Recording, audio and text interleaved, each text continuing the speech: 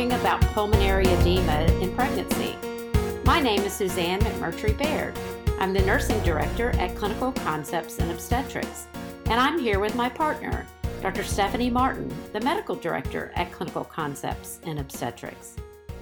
Let's talk about pulmonary edema. We get lots of questions about pulmonary edema. We see it often in pregnancy, and we want to just get some information out there about what it is, and then how you manage it, how it's classified, how it's diagnosed, those types of things, because it is a serious issue in pregnancy and can be lead to severe maternal morbidity and mortality. So let's talk just what is it? What is the definition? Pulmonary edema is an abnormal accumulation of fluid outside the vascular space of the lung. It goes into the interstitial spaces. You can have buildup of fluid there. You can have buildup of fluid in the alveoli, in the cells, and that really impairs oxygen diffusion from the alveoli into the cells and into the body, and decrease cardiac delivery of oxygenated blood to the tissues throughout the body. The epidemiology, we really aren't quite sure because we have a lot of old data out there in the literature. So we're really unsure on the numbers, and we really feel like it's underestimated as well. We do know that many of the cases that are diagnosed are during the postpartum period, and we've seen some data that suggests that about 80 to 80% of the patients are in the postpartum period. Yeah, in my experience, the patients that get labeled with an actual diagnosis of pulmonary edema are those who are glaringly obvious. And the more subtle cases where patients may have a milder form and can be managed on lower oxygen supplementation levels and recover quickly, I think they're missed often. So I totally agree that it's just clinically underestimated. And we do need some more recent data to help us understand the scope of this problem. But I think it's far more common than people realize. Yeah, and I often say if, let's say you were presenting to the emergency department and you were not pregnant and you had chest pain, their bread and butter in the emergency department is rule out myocardial, infarction. To our bread and butter, if somebody comes in and says, I'm having some chest pain, some tightness in my chest, and they have some clinical signs and symptoms of pulmonary compromise, I always think pulmonary edema over any other pulmonary or respiratory condition is far more common than we are seeing in the data.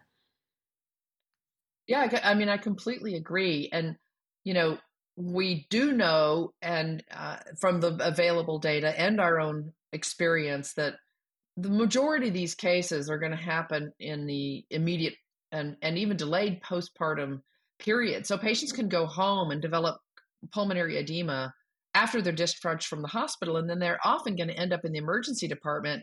And this is just not on the radar for most patients who are, childbearing age that present with the emergency department with shortness of breath. So, if you've got a pregnant or postpartum patient with shortness of breath, it's a pretty short list of things. And myocardial infarction is not really on it, but we're talking like pulmonary edema needs to be right at the top of the list. The other things are going to be, pulmonary embolism, pneumonia. But one of the big mistakes that we see is that they present to the emergency department and they're labeled with new onset asthma. And the diagnosis of pulmonary edema postpartum is not really even considered because they're far more likely to see an acute asthmatic in the emergency department. So, our rule of thumb is there's no such thing as a new diagnosis of asthma in a postpartum patient. You should be suspecting pulmonary edema or pulmonary embolism or something else besides asthma. And in this case, we're going to stress pulmonary edema. That's right. So let's talk about the classification of pulmonary edema. There are two types, and this is really important when you're thinking about which type of pulmonary edema, what is their history, what are the etiologies of each type, what do they present looking like, and that's so important to think about what goes along with your physical assessment for each type. So let's just talk about those first. The first type that I want to talk about is cardiogenic, also called hydrostatic. Cardiogenic pulmonary edema is fluid volume overload. So intravascular volume is in excess, and it exceeds the colloid oncotic pressure that keeps the fluid in the blood vessel. And so fluid is forced out of the vessel into the extravascular space. So that is a fluid volume overload, and those patients appear completely different than the second type of pulmonary edema, which is non-cardiogenic. Yeah, and the cardiogenic patients, your point about them having excess fluid in the vascular space is crucial. And that can be because you just gave them too much fluid, or the heart just couldn't handle the amount of fluid, and so it backs up and creates an overload. So that's a really, really important thing to understand, because it's going to drive your workup and ultimately your treatment of these patients. That's so true. I mean, then they look completely different with their physical assessment, which we'll talk about in a few minutes. The second type is non-cardiogenic, also called non-hydrostatic, also called capillary leak. And this type of pulmonary edema may lead to acute respiratory distress syndrome.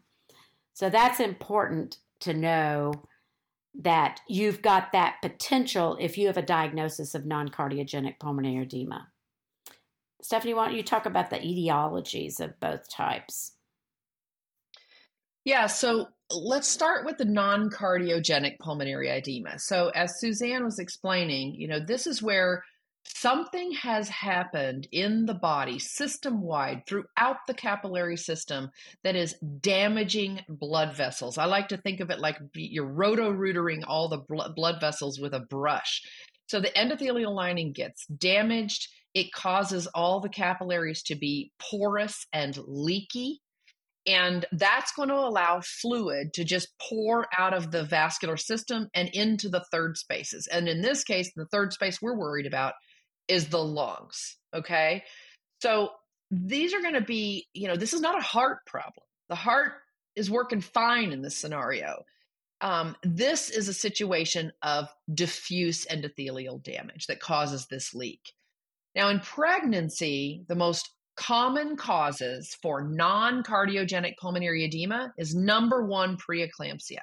And I think this surprises a lot of folks, because if they were to think, okay, if I were to ask, why do preeclamptic patients develop pulmonary edema? Most people are going to think that it's a volume overload problem, or the high blood pressure is preventing the heart from doing its job properly. And that can absolutely happen. But preeclampsia is fundamentally an endothelial problem, and it creates diffuse endothelial damage, which leads to leaky capillaries. And you need to understand that, because your preeclamptic patients can be intravascularly depleted or volume overloaded, and having pulmonary edema does not dictate that they are volume overloaded. So that's the first thing, preeclampsia. The other common causes of non-cardiogenic pulmonary edema in the pregnant patient, sepsis and infection, also causes this diffuse endothelial damage that leads to leakage of fluid outside the vascular space, and DIC, disseminated intravascular coagulation, because that, as this coagulative process happens system-wide, the clotting process then begins to break down, and you have all of these fibrin split products. You might remember this from our podcast on DIC, where we talk about how these fibrin split products, I think of them like shards of glass just flying through the circulation and ripping up blood vessels. So preeclampsia, sepsis, and DIC are the top causes of non-cardiogenic pulmonary edema in pregnancy.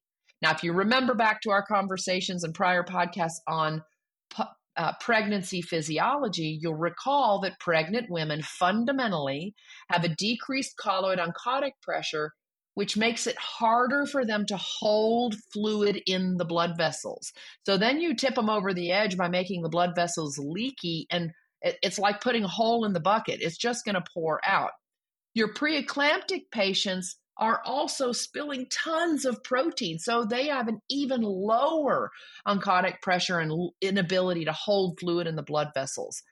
So non-cardiogenic pulmonary edema, preeclampsia, sepsis, and DIC. Now, there's lots of other causes that pregnant women can develop while they're pregnant, like anaphylaxis, amniotic fluid embolism, high altitude pulmonary edema, opioid overdose, salicylate toxicity, transfusion-related acute lung injury. There are many other causes of non-cardiogenic pulmonary edema, but in our population, we're talking about those three: preeclampsia, sepsis, and DIC. Now, cardiogenic pulmonary edema, the clue is in the name. It's because of the heart.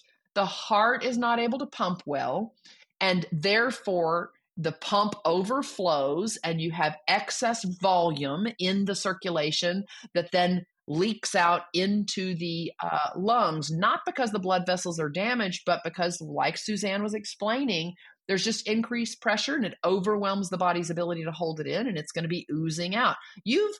Think of those patients that you've seen postpartum. Their legs are so swollen that they're literally getting beads of liquid on their lower extremities. You can see it oozing across the skin. Well, that's what happens in the lungs too. Now, this overwhelming of the heart can happen to a normal heart because the patient has just been overwhelmed with volume, or she could have an abnormally functioning heart that can't handle volume. So patients with congenital heart disease or valvular lesions, stenotic valves, leaky valves, if their heart is not beating in a regular rhythm, they can become overwhelmed with handling volume. High blood pressure that's an increase in the afterload, which it essentially makes it harder for the heart to pump volume out, and therefore it backs up into the lung. So decreased cardiac output in that way. We know that cardiac output increases at least 40% with a singleton baby, but those increases go up even further if you have, twins or triplets or even more. And then, of course, you can have patients develop new issues while pregnant, such as cardiomyopathy. Peripartum cardiomyopathy is a well-described phenomenon. You can have cardiomyopathy from other reasons as well. One of the things you need to think about that's probably more common than we realize is a hypertrophic cardiomyopathy. So when I say cardiomyopathy, most of us think of a floppy muscle that can't pump well. It doesn't work very well. That's your dilated cardiomyopathy, and peripartum cardiomyopathy is an example of that. Hypertrophic cardiomyopathy is the patient who's obese, diabetic, hypertensive, or all three, and the heart has had to pump and work extra hard for a prolonged period of time. The muscle thickens, and instead of having a big dilated chamber, they've got a smaller chamber. So they may not be able to handle the normal volume of pregnancy or that bolus of fluid that you give them for the epidural or the spinal, and that can put them over the edge. Now, more rare things, a myocardial infarction, cor pulmonale or acute right heart failure because of pulmonary hypertension or large pulmonary emboli, et cetera. And we're using far less beta mimetics like terbutaline for tocolytics, but when those are used, it certainly can overstress the heart so that it's not able to maintain cardiac output. Sorry, I remember the day when we would give a lot of beta mimetics, and you would see these patients go into pulmonary edema, and you anticipated it on some patients as well because of some of the other added risk factors that they might have for pulmonary edema. So I'm glad that we're not seeing that as much, but I just still know that many providers like to prescribe that, especially in triage, but we're not ongoing. The ongoing use is not causing the pulmonary edema as much anymore. I'll go ahead and just continue, and I hate that I interrupted you a while ago, but let me talk about the presentation, signs, and symptoms. And, I love to talk about the vital signs. So the presentation and signs and symptoms for a cardiogenic and non-cardiogenic can be very similar, but I'm going to try to point out some of the differences as we talk about some of the categories of the signs and symptoms and how they might present. But the vital signs, both of these types of pulmonary edema will both have tachycardia and tachypnea, and they'll both have low pulse oximetry values. So those are going to be the same in both types of pulmonary edema. But then we need to go further and look for these variations, and that will occur in our physical exam. So for instance, if you have tachycardia and you're going to palpate the pulse, you want to make sure it's regular. And if they have any kind of evidence of irregularity in the tachycardia, but also at the quality of the pulse can tell a big difference between these two types. A cardiogenic patient and their pulse quality should be bounding when you palpate the peripheral pulses. But a non-cardiogenic pulmonary edema patient, if they have low volume status, then they're going to have a weak, thready pulse. Okay, so that could be a big difference in just not just a rate of the heart rate, but the quality of the pulse is really important. These also, your tachycardia and your tachypnea kind of go up together at the same time. So you're going to watch those trends, and as the fluid builds up and as they become more hypoxic, you're going to see an even bigger changes in the tachypnea, because their respiratory rate will start to really increase as they try to blow off that CO2. And remember, because of the physiologic changes in pregnancy, these patients can go into an acidosis pretty quickly. So watching those two vital signs are very important. Of course, blood pressure is going to tell a lot as well. Blood pressure, especially if they have a systolic pressure that's really high, you start thinking of higher volumes. You start thinking about hypertension in some of those cardiogenic pulmonary edema patients. But in a low volume setting, you might see more of a lower pressure, and especially a lower systolic pressure. Another difference may be the pulse pressure, the difference of the systolic and the diastolic pressures. So if they have a really wide pulse pressure, especially over like 60 or 70 millimeters of mercury, you're thinking more of volume overload, versus a more narrowed pulse pressure, you're thinking of more of a lower volume status, and that may be related to non-cardiogenic pulmonary edema. Now, both patients are going to have cough. The cough does not have to be productive. It doesn't have to be excessive in the early stages. They may start off with a very, mild cough. It will be non-productive, but it may be something that you may not even recognize either. It's like a, a little irritation type cough, but then it will get more productive as the pulmonary edema increases in the lungs. Shortness of breath, and also patients may describe that as chest tightness. When they take a deep breath, their chest is really tight, and they may describe it even as chest pain. So that's where some of the confusion in these patients comes in, especially if they come into the ED and they say, I'm short of breath, their vital signs are abnormal, they have chest pain, and then all of a sudden they're thinking myocardial infarction, but we're thinking pulmonary edema in pregnant patients. And then certainly our abnormal ABGs, if you got an ABG, would be abnormal. And then auscultating their breath sounds, so important. We were teaching yesterday and we were talking about auscultation of breath sounds. Posterior region of the lungs, throughout all lung fields. And again, posterior is so important because if you're just listening anterior, you're going to really miss the majority of the lung fields, and it's important. There may be some differences too in your physical exam with the cardiogenic. Cardiogenic, you're going to have more of a filling up of the lungs, and it's usually not right versus left. You're going to have both sides, and they'll fill from the bottom all the way up. And then as you diurese those patients, the crackles come down. So it's important to know the location of where you're hearing crackles. It may be diffuse throughout with a patient who has non-cardiogenic pulmonary edema. Let's talk about diagnosis now. Yeah, before we go on to diagnosis, one of the other things I wanted to comment on, Suzanne, with the physical findings, and I know this will resonate with you, anxiety. So we hear all the time and we review cases all the time where anxiety is a really prominent description that the nurses record. And it's not really recognized that it's a sign of hypoxemia, and this patient needs to be evaluated for the possibility that she's hypoxemic and potentially in pulmonary edema. So, anxiety should be a red flag. Patients don't suddenly develop anxiety disorder because they're pregnant. Now, a lot of patients have an underlying anxiety disorder, but I guarantee you, if you're hypoxemic, you're going to have some anxiety.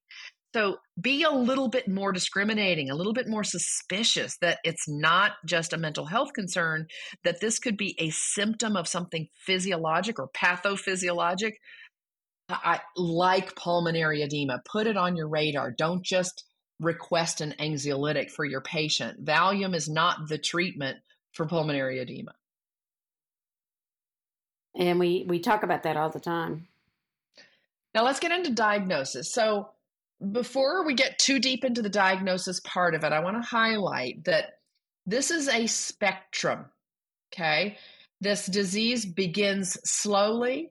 The fluid accumulates and accumulates and accumulates. And the more accumulation of fluid that you get into the lung tissues, the worse the signs and symptoms will become. At first, they're going to be relatively subtle, maybe a little bit higher respiratory rate, maybe just borderline hypoxemia. Maybe they're just requiring 1 or 2 liters to keep their SATs above 95%. And the patient can be relatively asymptomatic. That may just be where you've got mild swelling in that tissue between the alveolus and the capillary. But as that tissue gets thicker and thicker and more swollen, and then fluid begins to fill the alveoli, you're going to hear more things. The patient's going to become more hypoxemic, require more oxygen, have more cough, more symptoms, etc. So be suspicious in those early signs, and don't think that just because they have clear lungs, they don't have pulmonary edema. They just may not have developed the crackles yet. So be suspicious and be on top of it. I really want you to, if you have one take-home message from this, flash pulmonary edema is not a thing. Patients don't instantaneously go into pulmonary edema. It develops over time. It is theoretically possible. It's exceedingly rare. It's just that we are not recognizing the progression of disease. We're ignoring abnormal physiologic parameters, abnormal vital signs until we can't ignore them anymore. And then we call it flash pulmonary edema. Do you agree, Suzanne? Yes. I've seen flash pulmonary edema one time, and it was in a patient who had aortic stenosis. Certainly a left-sided lesion, cardiac.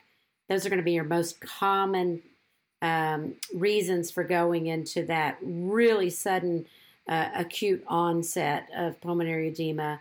And it's usually right after the placental delivery in the immediate postpartum period that I've seen it, and not any other time, because usually we'll see like a deterioration of their vital signs that have been normalized, or a sign and symptom, like you said, of anxiety that is in combination with some abnormal vital signs. And then all of a sudden we have a patient that is now with severe hypoxemia and tissue hypoxia that we start to see, even if they're pregnant, you start seeing some changes in the fetal tracing, certainly. But flash pulmonary edema is just exceedingly rare. Yeah, I've seen it once as well. And it was in a patient who had undiagnosed mitral stenosis in pregnancy. And it became diagnosed when she was given a shot of terbutaline to treat preterm contractions. And that put her over the edge, and she developed pulmonary edema rather rapidly. So the other scenario where I've seen it is amniotic fluid embolism, but that's a completely different scenario that we've talked about separately in other podcasts. So how are you going to diagnose this? It's not complicated. First, you have to suspect it. But you're going to be looking at vital signs. You're going to do your physical assessment like we just talked about. And really the first and probably the most common way to evaluate it is a chest x-ray. Just do a chest x-ray. The fact that the patient's pregnant should not stop you from doing a chest x-ray. And, remember, though, that the chest x-ray is not going to be abnormal until you have a certain amount of saturation of the lungs with fluid. So you have to be suspicious and don't assume that a normal chest x-ray doesn't mean that in a few hours it won't be abnormal and show the pulmonary edema. Labs are important. Yeah, Suzanne. Yeah, especially in the non-cardiogenic picture. So the non-cardiogenic pulmonary edema is going to show up later on the chest x-ray. So those patients are going to be severe, have severe hypoxia, and their chest x-ray immediately may look pretty, normal. And then 12 to 24 hours later, the chest x-ray will change, and you'll see some severe changes in the chest x-ray versus a cardiogenic patient. Their chest x-ray changes much quicker than non-cardiogenic. And they actually have possibly, depending on how quickly you assess it and diagnose it, they may have less hypoxemia, but their chest x-ray can look pretty bad at the time. So I just wanted to point that out. Yeah, and the chest x-rays can look different between the two as well. So for cardiogenic pulmonary edema, like Suzanne described, the lungs are going to fill from the bottom up. Think of it, it's overflowing like a sink overflowing. So the lungs are going to fill from the bottom up. With non-cardiogenic pulmonary edema, it's much more diffuse, bilateral, up in the apices a little bit more compared to the cardiogenic pulmonary edema.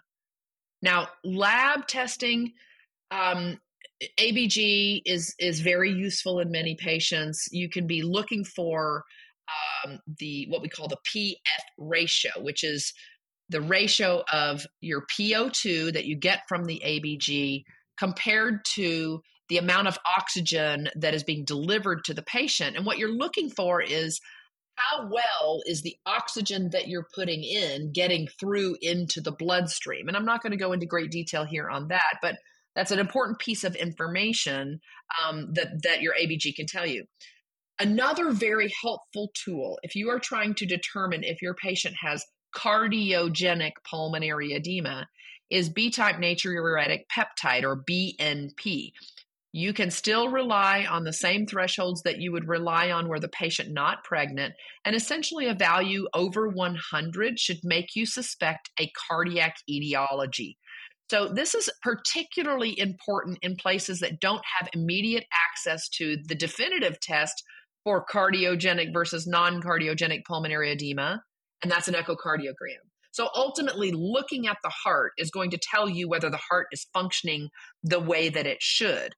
But if you don't know if you should get an echo, or you don't have immediate access to an echo, the BNP can be a very useful tool to understand if this could be cardiogenic. Now remember, a negative test, a negative BNP, a normal BNP less than 100, does not mean your patient doesn't have pulmonary edema. It means the cardiac ventricles are not overdistended and overstretched. So it's not cardiac in origin. So that's just another piece of information that you can take into account there. Now let's talk about management. You've made the diagnosis of pulmonary edema. So I want you to start thinking differently. It's not pulmonary edema. It's cardiogenic or non-cardiogenic pulmonary edema. And then you're going to focus on your management approach based on what you've decided the type of pulmonary edema that you're dealing with. That's true. And the first thing you need to also think about is the underlying cause, like what caused this? And that's really beyond the scope of this lecture, but that plays into how you're managing the patient, right? So you have a patient who has preeclampsia. She has signs and symptoms of low intravascular volume. She could have low cardiac output because of the low stroke volume. And then you've got this patient who has leaky vessels. You get an echocardiogram. You see that the heart is functioning correctly. So you suspect that she has a leaky vessel, non-cardiogenic pulmonary edema. And that management is maybe completely different than what you're thinking about for a cardiogenic patient. So I think that it really spills over to how you plan your care as to the type. So, and that is also identified by the cause. So step one, identify the cause, because the rest is about supportive care. And that we start very simply with things like, what position do I want to put the patient in? Because I will position a patient who has cardiogenic fluid volume overload. I'm going to sit her up, and I'm going to sit that patient up in the bed, and versus a patient who has a non-cardiogenic, I'm going to be doing things to make her cardiac output be enhanced. And that may even be lying the patient down and turning them on their left or right side versus sitting the patient up. Same thing with management of IV fluids. If I have a patient that I feel that is in cardiogenic pulmonary edema, obviously one of the first things we want to do is turn down the amount of volume that we're giving that patient, and to make sure that we're not giving her more than we need to, versus a patient who has non-cardiogenic, and we may feel like her volume, intravascular volume, is low. So she may even require volume in anticipation of this even worsening pulmonary edema, and that would only be done to enhance her cardiac output if she has a really low cardiac output. The other thing that we want to do is continuously monitor her vital signs, her pulse oximeter. We're going to want to put her on an ECG monitor, make sure that she doesn't have any cardiac hypoxia causing arrhythmias. And then if she's still pregnant, certainly a continuous EFM. And remember, that fetus is like a little pulse oximeter in the uterus. They start telling you signs and symptoms of maternal hypoxia with rising baseline, decreasing baseline variability, and late decelerations. And again, that would be from the mom to the baby. So you're going to start seeing those changes if the patient's still pregnant. Medications, well, that again, it's going to be dependent upon what type of pulmonary edema that you feel that the patient has. And again, in relationship to the intravascular volume status that the patient has. I think that Lasix plays a huge role in our cardiogenic pulmonary edema patients, and they reverse pretty quickly because, again, you can give those patients some, Lasix and pull a lot of that fluid off pretty quickly. But again, giving Lasix to a patient that you feel like is intravascularly volume depleted can also drop those patients' cardiac output even more. And I know you wanted to comment on that, Stephanie, a little bit more, because we see, and we get asked that question a lot, and it's just usually like, give them some Lasix, give them some Lasix. And it's really based upon their intravascular volume that you feel like the patient has. Yeah, I think the piece that is missing when obstetric providers are caring for these patients is that we think all pulmonary edema equals just give them Lasix and everything will be okay. And we have to understand that there's a lot of patients that have non-cardiogenic pulmonary edema, and they might benefit from, a diuretic to help them get rid of volume. But if you don't understand the possibility that they could be intravascularly depleted, well, you're going to worsen their cardiac output. You're going to drop their blood pressure. You're going to decrease perfusion to vital organs such as the kidneys. And remember, these are patients who already have some underlying issue. They might have had, massive hemorrhage and massive transfusion. They might be septic or in septic shock. And just giving a diuretic, while you might be temporarily helping the lungs, you could be worsening everything else. So it takes more, real critical thinking than just saying you need to just give a diuretic because they have pulmonary edema. So I don't want you to take away that diuresis is wrong for non-cardiogenic pulmonary edema. I want you to hear that you need to critically think about the role of diuresis and is my patient intravascularly depleted or not? And if you're going to give a diuretic, start low, go slow. For the most part, your patients have decent renal function. They're going to respond to 10 milligrams. You don't need to give them 40 milligrams of Lasix. You start low, go slow. You can give them more based on their response. But if they're intravascularly volume depleted, you give them 40 and they pee out 7 liters, you can be in a real hole that you're going to be digging yourself out of. Yeah, that's so true. And remember that most of our patients are healthy before they become pregnant. And if they develop a symptom, a disease like preeclampsia, they're still healthy patients. They have a disease of pregnancy. Same thing with like sepsis. They may have come into the pregnancy completely healthy, but like Stephanie said, they have normal renal function. We go in with a large dose of Lasix and or multiple doses, then you're going to start having to replace potassium. You're going to start having to do other measures. You may even have to start giving them more fluid that may exacerbate the problem. I'm going to give another example of a medication that fixes the problem of pulmonary edema versus just fixing the volume. And the example I want to give is a patient who has high systemic vascular resistance. So they're very hypertensive.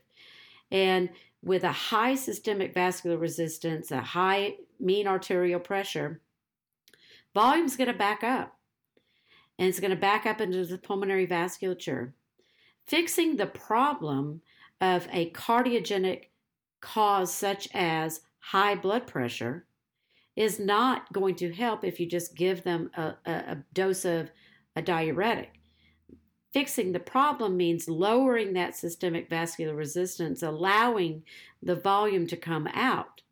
You may still need to give a dose of diuretic, but fixing the problem may help the situation and you don't have to result in a diuretic. Yeah, and to take that a step further, the patient that I described earlier that had mitral stenosis and went into pulmonary edema when she was given terbutaline, yes, a diuretic may be necessary in this patient, but you cannot fix the problem unless you also control her heart rate. So controlling her heart rate is a key part of addressing why she developed pulmonary edema in the first place. It's not just a diuretic. So understanding the cause is really, really important. Now, the other medication that I wanted to talk about was magnesium sulfate. So one of the most common reasons why our patients develop pulmonary edema is because they have underlying preeclampsia. If you have pulmonary edema, by definition, you have preeclampsia with severe features, and you are a candidate for magnesium sulfate for seizure prophylaxis. There is this widespread belief that magnesium is contraindicated in patients with pulmonary edema and that it can even cause pulmonary edema, when in fact, the literature just doesn't support that. Now, I do believe we need more data on this, but there's no data to support that magnesium causes pulmonary edema. So if you have a patient with preeclampsia who develops pulmonary edema, continue the magnesium. It does not change the management. Now, it is very important because very often these patients, not only are they on magnesium, they may be on oxytocin, they may be on antibiotics, who knows? So excruciating care to minimize fluids, particularly IV fluids, to the lowest possible infusion rate is critical. So it's far more likely to be the volume that we infuse with the magnesium and everything else that we're giving these patients because they're critically ill than it is inherently the magnesium itself. So take home message, don't stop magnesium because your patients are preeclamptic with pulmonary edema. Just do meticulous INO and limit your intake to the bare minimum. You're right, because what it is trying to find that balance of what is the fluid volume that this patient needs to optimize their cardiac output without pushing them over into pulmonary edema. And that goes into labor management as well, how much you're going to bolus for fetal heart rate tracings, how much you're going to bolus prior to the epidural. And it certainly doesn't mean that they can't have an epidural or that they don't need to have a bolus before or even after. That is individualized by each patient. And they need to be, again, doing your non-invasive assessments and looking at and knowing the type of what the cause is. Because if we just use the example of preeclamptic patient, they can have a cardiogenic pulmonary edema strictly from increased systemic vascular resistance, but they can also have a non-cardiogenic pulmonary edema from the capillary leak that they have. So it is those patients are really sick, and that really needs to be discussed. One more point about that, as far as medications, we do not want to be inducing patients who have a pulmonary edema and caused by preeclampsia until they're stabilized. Because of the increased needs of cardiac output during labor, we want to make sure that we're not having these excessive uterine activity contractions every 1 to 2 minutes on top of having a low pulse ox value or maternal compromise at the time, because it will use so much more oxygen up for these patients. So the key point is to stabilize the patient before you either restart the Pitocin or initiate the Pitocin for labor management. I wanted to just kind of clarify that. Yeah, I totally agree. And, stabilization doesn't take that long. So people are probably hearing and going, but wait a minute, we got to treat it. They've got preeclampsia. We'll never fix it until we deliver her. She needs to be delivered, but she also needs to be stabilized first, because if you start running into fetal heart rate abnormalities that become concerning because you've got a patient who's hypoxemic and not stable, then what we see all too often is now we're running back to the operating room to do major abdominal surgery, potentially under general anesthesia, on a critically ill patient who we haven't taken the time to stabilize. So, don't panic, figure out what's going on, stabilize the patient, and then proceed with getting them delivered by whatever the safest route possible is. And then, so lastly, let's talk about oxygenation, Suzanne. Okay, let's do it. We want to start oxygen, obviously, on these patients who have hypoxemia and hypoxia, and we want to give the lowest amount possible. So normally what we see is starting with nasal cannula and then a non-rebreather face mask. There are other ways of administering oxygen, and there's more advanced, certainly in a critically ill patients. Those are the ones that we need to consider. So especially some of our newer technology aspects that we learned more about in pregnancy during COVID, some of the higher flow oxygen therapies, CPAP can be given also in these patients, and that has multiple modalities of improving, not just recruiting new alveoli, but oxygenating the alveoli and improving oxygenation. But then lastly, we want to anticipate mechanical ventilation need, especially if you've tried, your nasal cannula, you've advanced to a non-rebreather face mask, and you're starting to see that is not adequately controlling oxygenation and enhancing oxygenation. You're going to anticipate the role of ventilation, especially in your non-cardiogenic pulmonary edema patients. And that is key, because not anticipating may lead to a patient having respiratory arrest prior to intubation in a patient that should have been intubated previously. So look for those needs and anticipate that need as well. And then lastly, we want to decrease oxygen consumption. One way to do that is to manage the patient's pain and manage their oxygenation, because anxiety, movement, uterine contractions, pain, all of those types of things increase the oxygen consumption in a patient that has really low reserve. And so they will start dropping their pulse oximetry values and their oxygen availability if the oxygen consumption goes way high. So we call that an oxygen delivery dependent state. Anything else you want to add, Stephanie? No, I hope that this has been helpful for people to kind of just get a broad overview, of pulmonary edema, how to know the difference between cardiogenic and non-cardiogenic pulmonary edema and why it even matters. So we look forward to your feedback and want to thank everybody for listening. Please subscribe and leave us a review. You can also learn more about our company at www.clinicalconceptsinob.com. Follow us on our Facebook page, Clinical Concepts in Obstetrics, on X at OB Critical Care, and Instagram at Critical Care OB. And feel free to email us or send a direct message for any suggestions on future podcasts.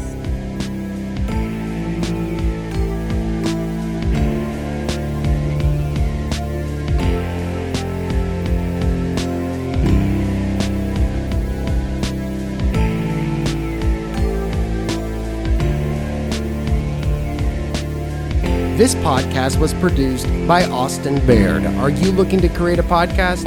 Please email me at podcastnashville@gmail.com. That is podcastnashville@gmail.com.